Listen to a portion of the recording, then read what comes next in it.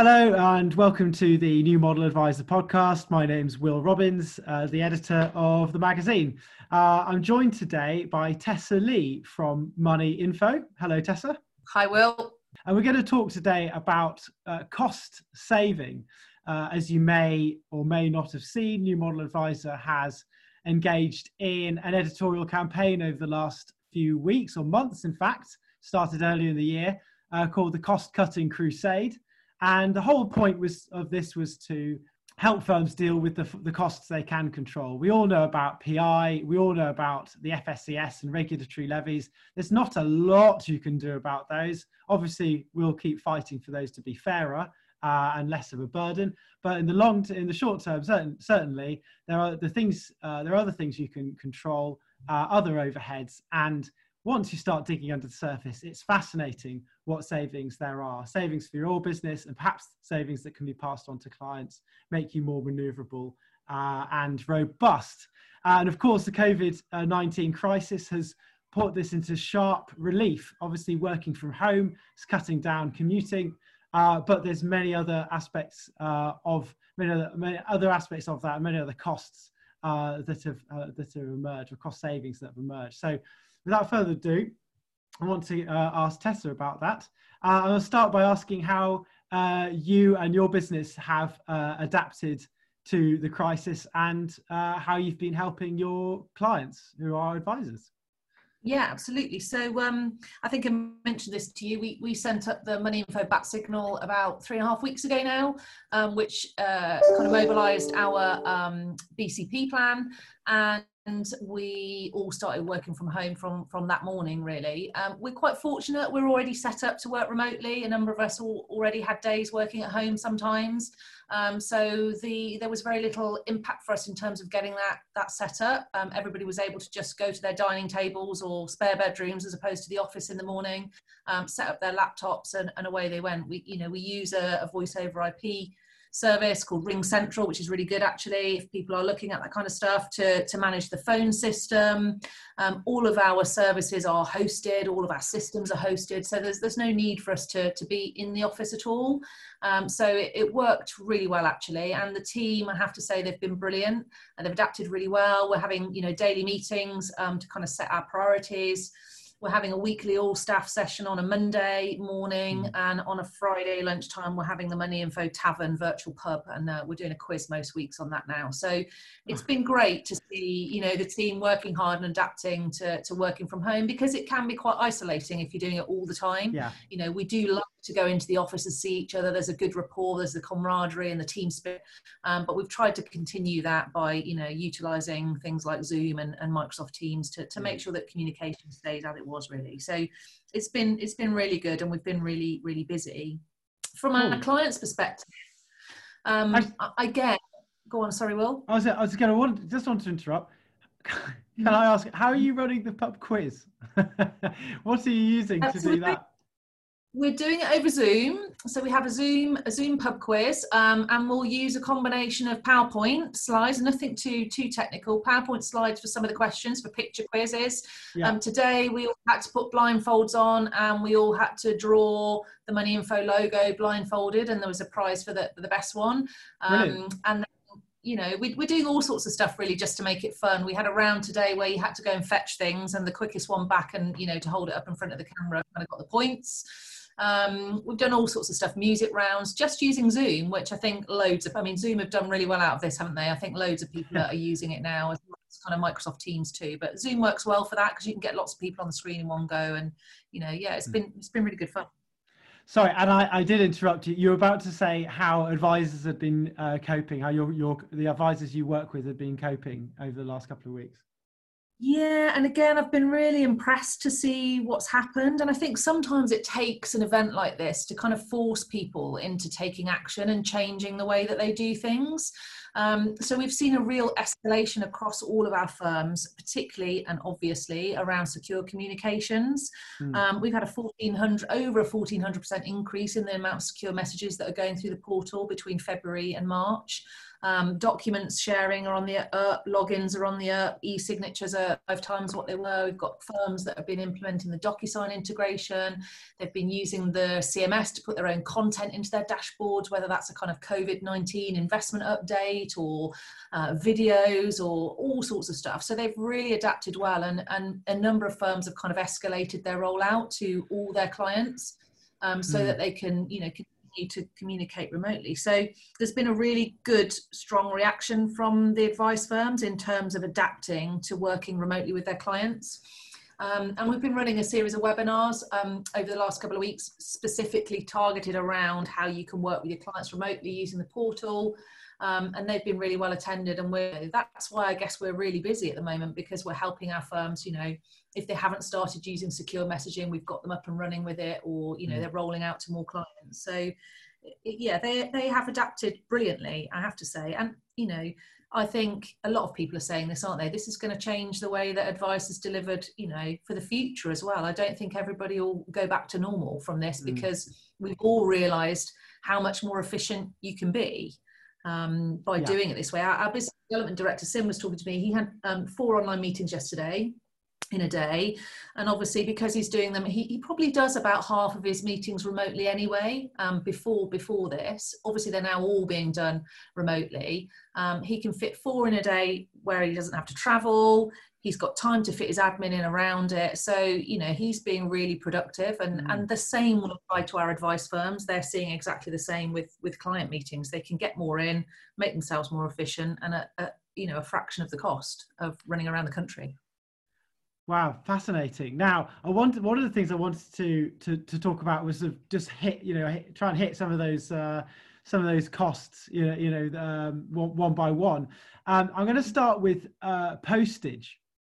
And I had the sort of immediate reason for this is I had a little bit of a debate on Twitter today. I kicked off a little bit of a debate on Twitter today when I said that I thought I'm hearing a few stories of advisors taking a 5-minute drive to their office. And I was just saying, you know, a little slightly provocatively, was this the right thing to do? And knowing that a few of our advisors had actually, you know, volunteered that information to me to say, you know, this is what they were doing. But a lot of the response was saying, well, look, you know, don't judge me. You know, I'm not trying to break the rules, but I can't run my business without picking up post. And so I'm really interested to ask you about this and what you've, you know, how you deal with this with advisors when you're trying to, you know, as you do, make things more technology focused. What's the reality in terms of what can they control, what can't they control, and what do you do to try and, you know, have you got any businesses that have gone post free, for example? We do certainly have some businesses that have gone pretty much paperless. We've got one that's gone paperless and is using the secure messaging and document sharing for pretty much everything now, and they've reduced their own costs by 35% according to their analysis. So we do see it, but I think you're right to point out that there's a difference between what the advice firm's in control of and what they're not in control of with paperwork. We've been on a crusade for a long time to get firms to use the document sharing functionality in the portal, because it not only makes them more efficient, it's a better experience for the client, because they're effectively filing all that important paperwork for their client, and it's exactly where the client needs it when they do need it. But of course, they're in control of the paperwork that they're exchanging with their clients. So we're seeing review packs going through the portal, you know, client agreements, e-signature stuff through DocuSign, recommendation reports, meeting notes, newsletters, performance reporting, all sorts of stuff going through the portal. Anything that an advisor and client are communicating on, they're kind of in control of, and they can, you know, do that remotely, and they can do that in a paperless way through secure messaging and document sharing and e-signatures as well. The challenge perhaps comes where I think, you know, and I think this is starting to change for some as well, where we see a lot of the platform and provider processes are still fairly paper heavy, or wet signatures are relied on. And that's where the challenge comes, because they can't then just, you know, do an e-signature process and send that, you know, the mechanisms for sending stuff to providers remotely just aren't perhaps quite there now. I think we're seeing that change. I think there's a couple of providers that are, you know, starting to look at or accept e-signatures now. So maybe this will be a push for that, because, you know, they're the businesses that have the real challenges. And I think if you can't support this in the future, you know, you're not going to be at the forefront, are you? Because it is how we're all going to be expecting to work. Yeah. Now we've seen it working. So we're seeing great stuff with advisor firms and how they're working with their clients. But I suspect those that are going to the office, you know, either they haven't got a brilliant client portal like Moneyinfo to do this, or it's the stuff that they can't control that they've got to go and, you know, collect on a fairly regular basis. Yeah. Yes, and I was doing another podcast earlier this week, and you very kindly helped me with that, with some facts and figures. But they're really interesting. I think, you know, one of them, I think you mentioned just there, which I find startling. And I think it was, you know, it's a small firm. I'm imagining it might have been you might call a one-man band. Perhaps you can tell me. But that saving of 35% of going paperless, and not just postage, but entirely paperless. That I find. That was sort of astonishing, and it raised eyebrows with the people that I was on the podcast with. But you know, someone else saving £500 on postage across many clients. I mean, someone else £600 every 6 weeks on cartridges. Exactly. And then also fascinating, firms that are spending over 10k on an external print agency for quarterly reporting. So these are reports required by MiFID II, I think. Yes. So yeah, just perhaps, you know, so perhaps go behind a couple of those figures, especially the 35% one. I mean, perhaps a small firm, yes, but is it really can be spending that much on paper and postage? Yeah, and I guess it's not just paper and postage, it's the other efficiencies around that as well, because, you know, there's printing costs, there's paper costs, there's postage costs, there's time cost in terms of having people to, you know, put things in envelopes and get them into the post. There's time cost in that delivery process, and collating paperwork and putting the reports together with the kids or the application forms or whatever it happens to be, you know, those, and then sending the same stuff out to lots of clients. You can do that much more efficiently through technology and much more quickly through technology, because you're not sending them out one by one in an envelope. You can automate that process. So that's where those, and it is a small firm, and I don't know how that would, you know, we don't have the stats yet to how that would scale up to a much larger business, but certainly, you know, a lot of these are the costs that we don't really think about, you know, on our day-to-day processes. We just do things the way we've always done it. And when we start to look at it, and we've been starting to ask our firms about this kind of stuff, and you realize you're spending £600 on new printer cartridges every 6 weeks, you know, then you start to, it does start to add up. And those, you know, the physical costs, tangible costs, and also those time costs as well, when they bring them together, you know, there are some real savings in efficiencies and costs that firms can be making with this. And I think that's, you should mention it's saving time as well as money. That's vitally important, and perhaps harder for firms to measure at the outset. But perhaps something they do feel the benefit of later on. I think you're right, and you know, not everybody's going to be prepared to kind of measure every minute spent on every task, and you know, see how that translates. But you know, it's that hidden time. You know, it's the time spent chasing people up for stuff that you can get a much quicker reaction on when they get push notification on your branded app, because we can't resist a push notification, and we go in and we look at it and we do something with it.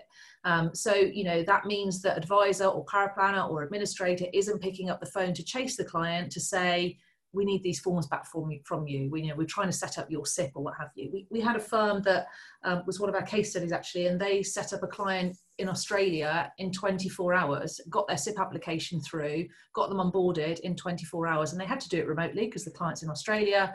But they did that with their technology, through the portal, through sharing the documents and getting the e-signatures and using secure messaging. So I think it's, you know, all of these, you know, every little bit of this adds up into a really real cost saving and efficiencies for the firm. But it's not always that easy to quantify. But certainly I think it becomes evident over time as you start to work differently. And that's happened over the last 3 weeks, hasn't it? You know, our business development director has noticed how much more time he has because he's doing everything remotely. It's him more time, so he can follow up with all of his, you know, all 4 meetings in one day, get his meeting notes out, get his proposals out, you know, get his follow-ups done. Whereas before he would be on the road in a car and he'd lost that time. So I think over time you start to realize, because you naturally feel you've got more time, you notice it. But it is perhaps harder to quantify in great detail. And are there any tools out there that measure the time it takes you to do a task or to do a business process? There are time recording tools out there. I can't name any off the top of my head, but there will be specific time recording tools out there. There are also, you know, some of the back office or practice management systems will have time recording in them as well. I know from working at First Software years ago, an advisor office used to have time recording in it. So, and I'm sure the other ones do as well. So yeah, there are ways that they can do that. Sure. And some firms will do because they are charging on a time basis specifically. And okay, and so the last thing I wanted to talk to you about was emails. So when we had you on this podcast before, maybe last year, I remember you said you said to listeners, stop sending client communications via email. And I think that surprised a few. I think a lot of advisors still do that. I certainly receive newsletters, nothing confidential, but I suppose the newsletters and updates of the some investment updates from advisors via email. But just maybe worth revisiting that, especially in the context of all the rapid change that they've been having to make over the last few weeks. And I'm going to throw Zoom into that as well, even though we're using that ourselves right now.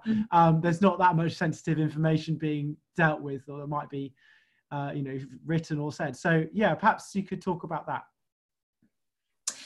So I do bang on about sending sensitive information via email quite a lot, so apologies for that, but it is true, it was never designed with security in mind. Email, it's not a secure. We're all aware of phishing attacks and businesses being compromised, and the most often when businesses are compromised through a cybersecurity attack, it comes via email. It's a phishing attack.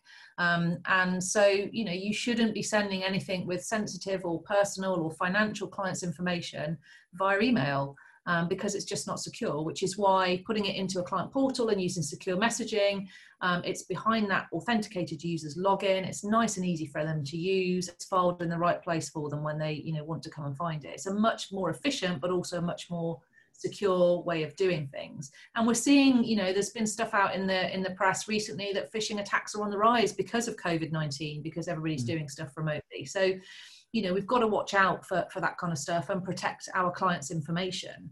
And then, Zoom, again, I guess we've been using Zoom for a little while. I know a lot of advice firms have started using Zoom now with their clients. And again, with these things, you've just got to make sure you've got them set up right. Make sure you've got your security settings in Zoom set up so that your meetings are passworded.